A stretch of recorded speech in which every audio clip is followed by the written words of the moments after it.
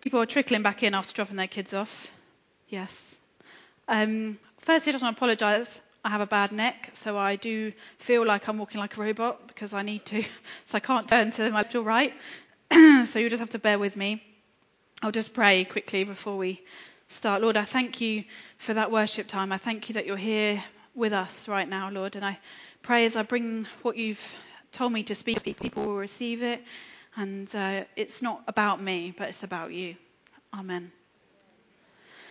So this morning I wanted to talk to you about contentment.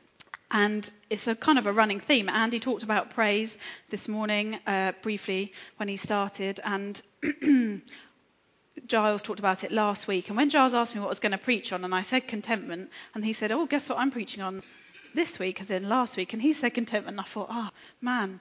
But actually, I think God maybe just needs us to hear it more than once, and that's not a bad thing. I'm aware that life can be really hard, and that we all go through some really tough times in our lives. And I don't want you to think that I'm standing here saying that we need to pretend that everything's fine, because it's not always fine. But what I hope I say is refreshing and uplifting, not condescending in any. Thank you.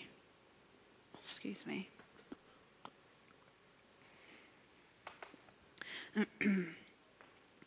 Please know that I need to hear what I'm saying just as much as I feel that God's told me to share it with you. What I want to look at is how in every situation in our lives, whether it's good or bad, whether we're going through some really tough times or whether life's really good, is how we can be content. And that how this becomes possible through our faith in Jesus. Contentment means fulfillment, satisfaction, gladness, a feeling of quiet happiness, and it's a deep emotion and feeling. We went to America last year on holiday to visit some family and friends, and we travelled to our friend's house in Tennessee.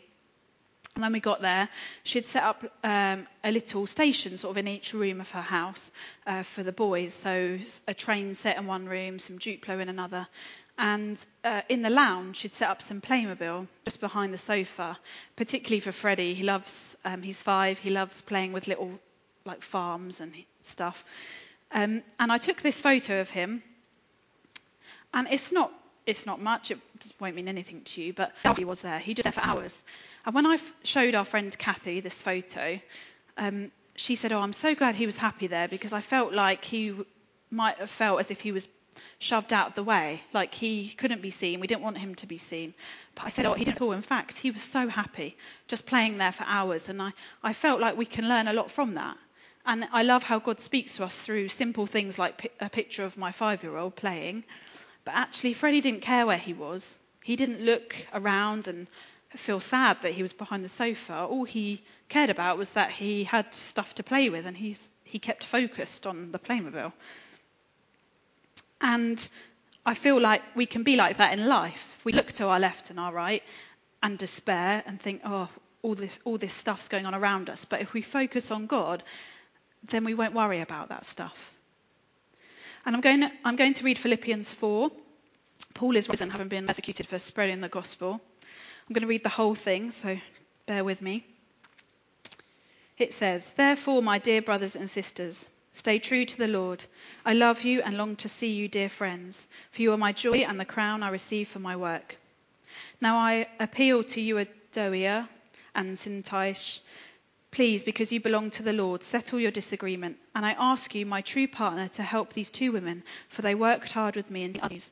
They worked along with Clement and the rest of my co-workers, whose names are written in the book of life. Always be full of joy of the Lord. I say it again, rejoice. Let everyone see that you are considerate in all you do. Remember, the Lord is coming soon. Don't worry about anything. Instead, pray about everything. Tell God what you need and thank him for all that he's done. Then you will experience God's peace, which exceeds anything that we can understand. His peace will guard your hearts and minds as you live in Christ Jesus. My brothers and sisters, one final thing. Fix your thoughts on what is true and honourable and right and pure and lovely and admirable. Think about things that are excellent and worthy of praise. Keep into practice all you have learned and receive everything you heard from me and saw me doing. Then the God of peace will be with you. How I praise the Lord that you are concerned about me again. I know you have always been concerned for me, but you didn't have the chance to help me. Not that I was ever in need, for I have learned to be content with whatever I have. I know how to live on almost nothing or with everything. I have learned the secret of living in every situation, whether it is with a full stomach or empty, with plenty or little. For I can do everything through Christ who gives me strength. Even so, you have done well to share with me in my present difficulty. As you know, you Philippians were the only ones who gave me financial help when I first brought you the good news and then travelled on from Macedonia. No other church did this. Even when I was in Thessalonica, you sent help more than once. I don't say this because I want a gift for you. Rather, I want you to receive a reward for your kindness. At the moment, I have all that I need and more. I am generously supplied with the gifts you sent me with some person with a long name. They are sweet-smelling sacrifice that is acceptable and pleasing to God. And this same God who takes care of me will supply all of your needs from his glorious riches, which have been given to us in Christ Jesus. Now all glory to God the Father forever and ever. Amen. The lack of contentment that marks our nation's evidence in many ways. We can see it in consumerism and advertising. People aren't happy to just live within their means. They're always searching for more or for something better.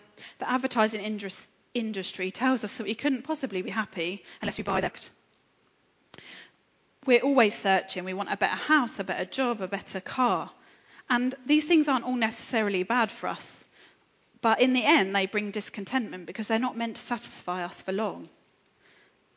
And having travelled to Southeast Asia, Julia, I checked that this was okay to say it, though I've already said it in the first service. We noticed when we first went there that people there want to make their skin lighter. It's in their face creams, it's in their sun creams, it's in their deodorants. If you go as a person with very pale skin like me, I come away even paler because there's no possibility of me trying to get a tan at all, because if I use their stuff, it makes me whiter. And I told my friends there that in the UK, we're the complete opposite, in that we buy fake tan to put on our bodies, and we use sunbeds, and we sit out in the sun hoping for a bit of colour.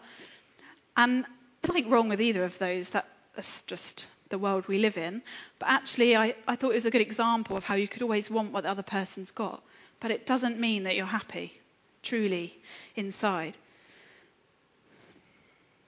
It's easy to look at other people's lives and think it's all right for them. They've got more money, they're not poorly, they're a lovely house, a lovely marriage.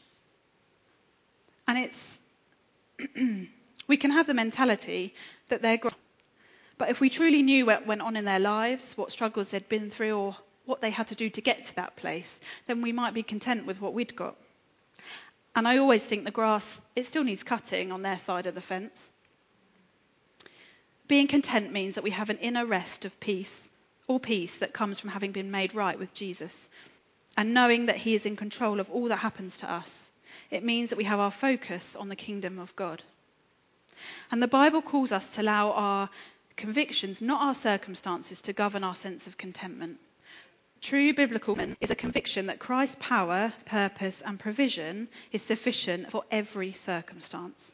Having faith that in him we will have all that we need, that he is enough for us.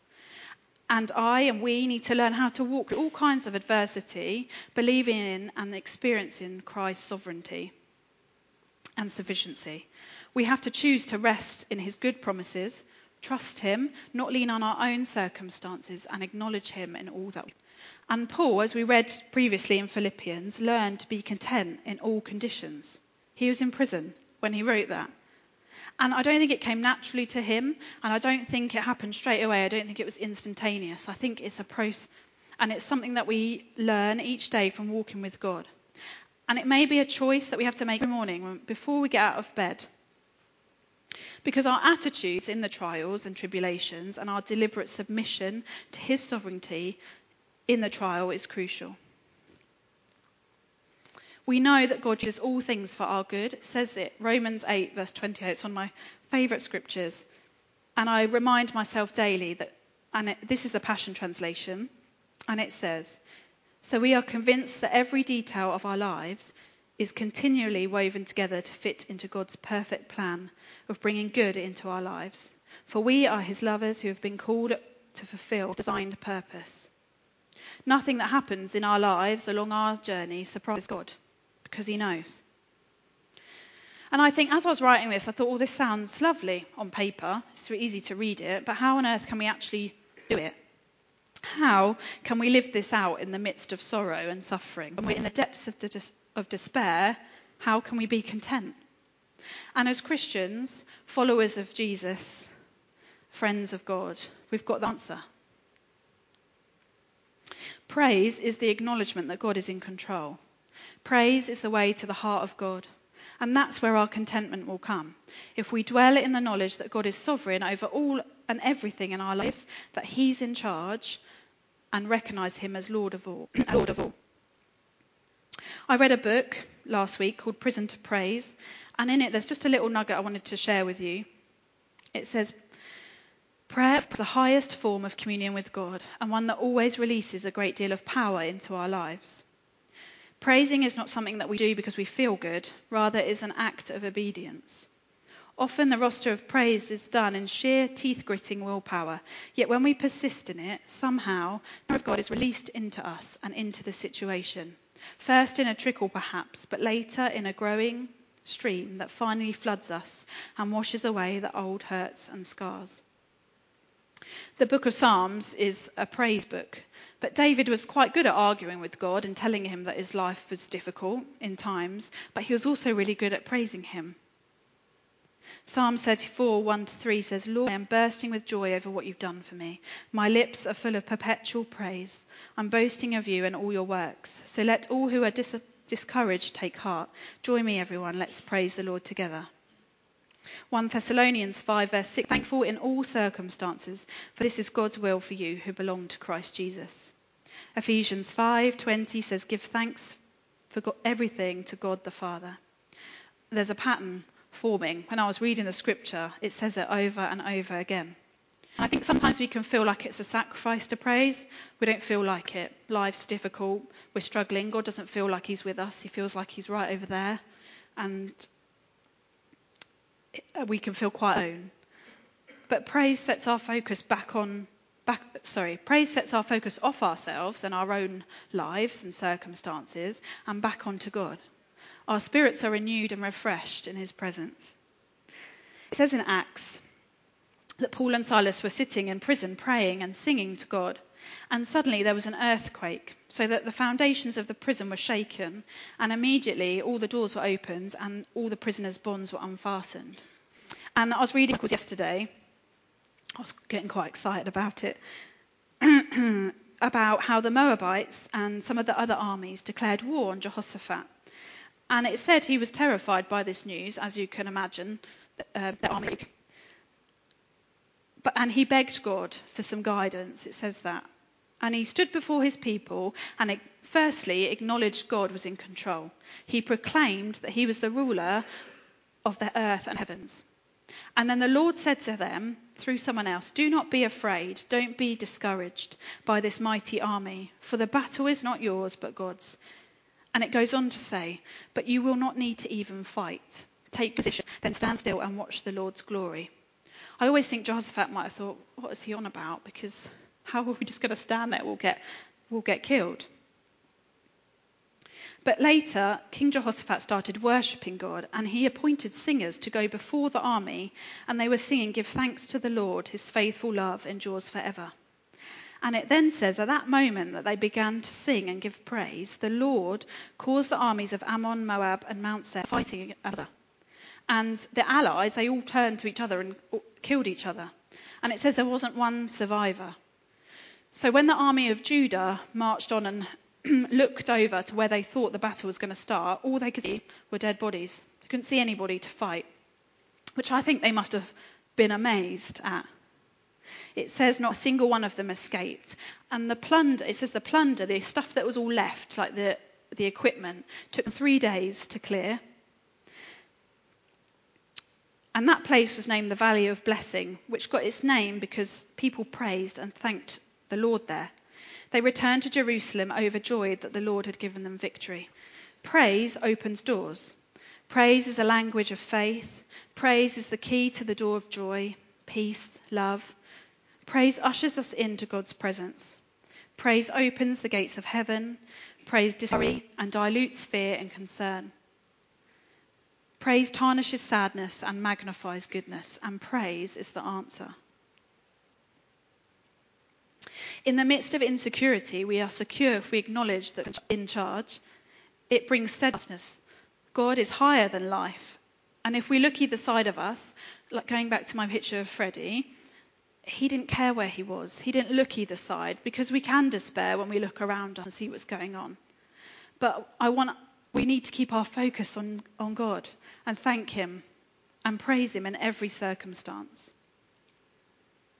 Joy is the settled assurance that God is in control of all the quiet confidence that ultimately everything's going to be all right, and the determined choice to praise God in every situation. So let's appreciate the season we're in right now. Like we're talking about the storm outside. We know it will pass, because it always does. And it can be like that in our lives. And right now it's winter. The days are short. The nights are long. It's dark and dreary. But we know that spring's coming. It's just round the corner. And it's never not come. Spring's never not come. Sometimes it takes time and we think spring's not coming, but then it does. And when it does, we see restoration and new life and things that are new, fresh and ready to blossom. And it's okay in life to be disappointed.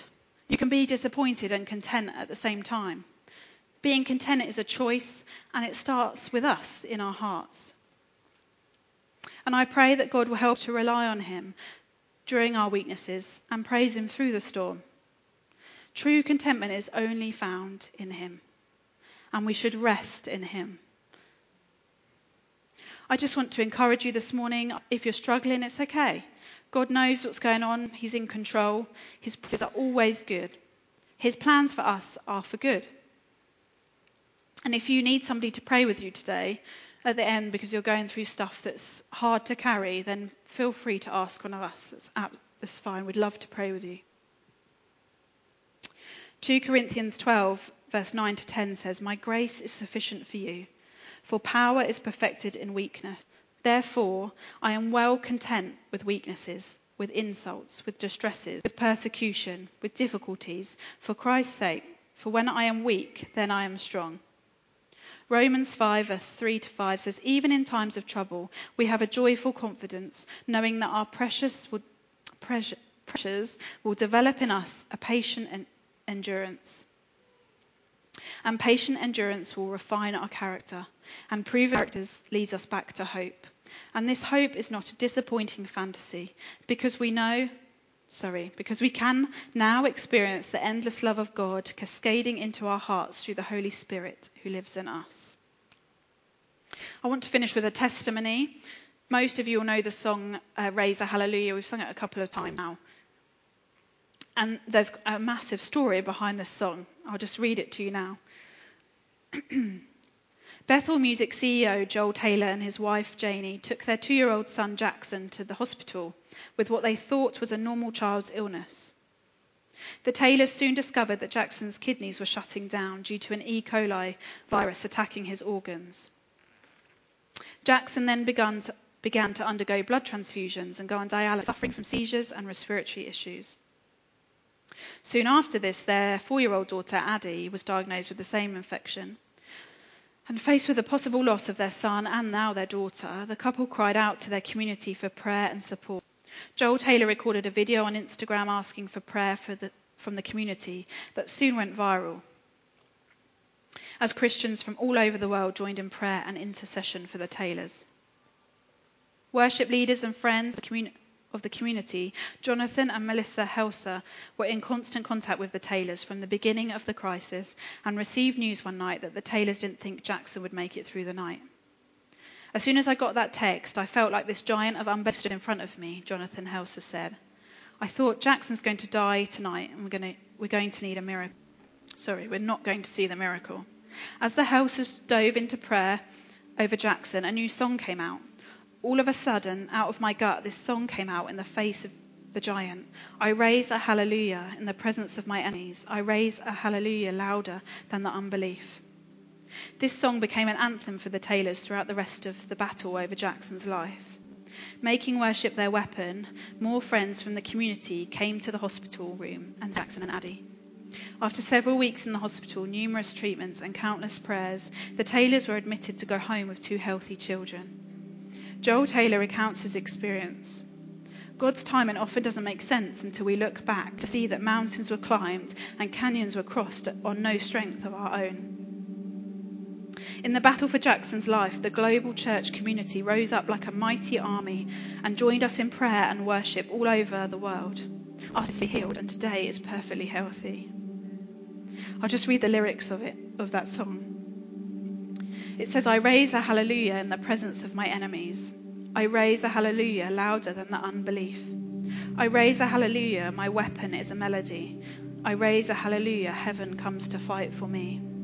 And I'm going to sing in the middle of the storm. Louder and louder, you're going to hear praises roar. Up from the ashes, hope will arise. Death is defeated, the King is alive. I raise a hallelujah with everything inside of me.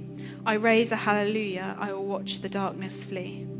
I raise a hallelujah in the middle of the mystery. I raise a hallelujah, fear, you lost your hold on me. And Lord, I just want to thank you that you're with us in all circumstances, that you're all that we need. And it's only in you that we can learn true contentment. I pray you'll help us to be content in everything that we're going through, whether it's good times or bad times. I pray that we'll allow you to become sovereign over our lives and we'll keep our focus on you. When we feel everything's falling apart around us, Lord, I pray we'll keep our eyes fixed on you. That people will be encouraged and know that you use everything for the good of those that love you. Lord, I thank you for being with us here today. And I just pray for the people that are here. Pray you'll be with them. And I pray that they'll feel your presence, Lord. Feel that you're walking alongside them in all that they're going through. Amen.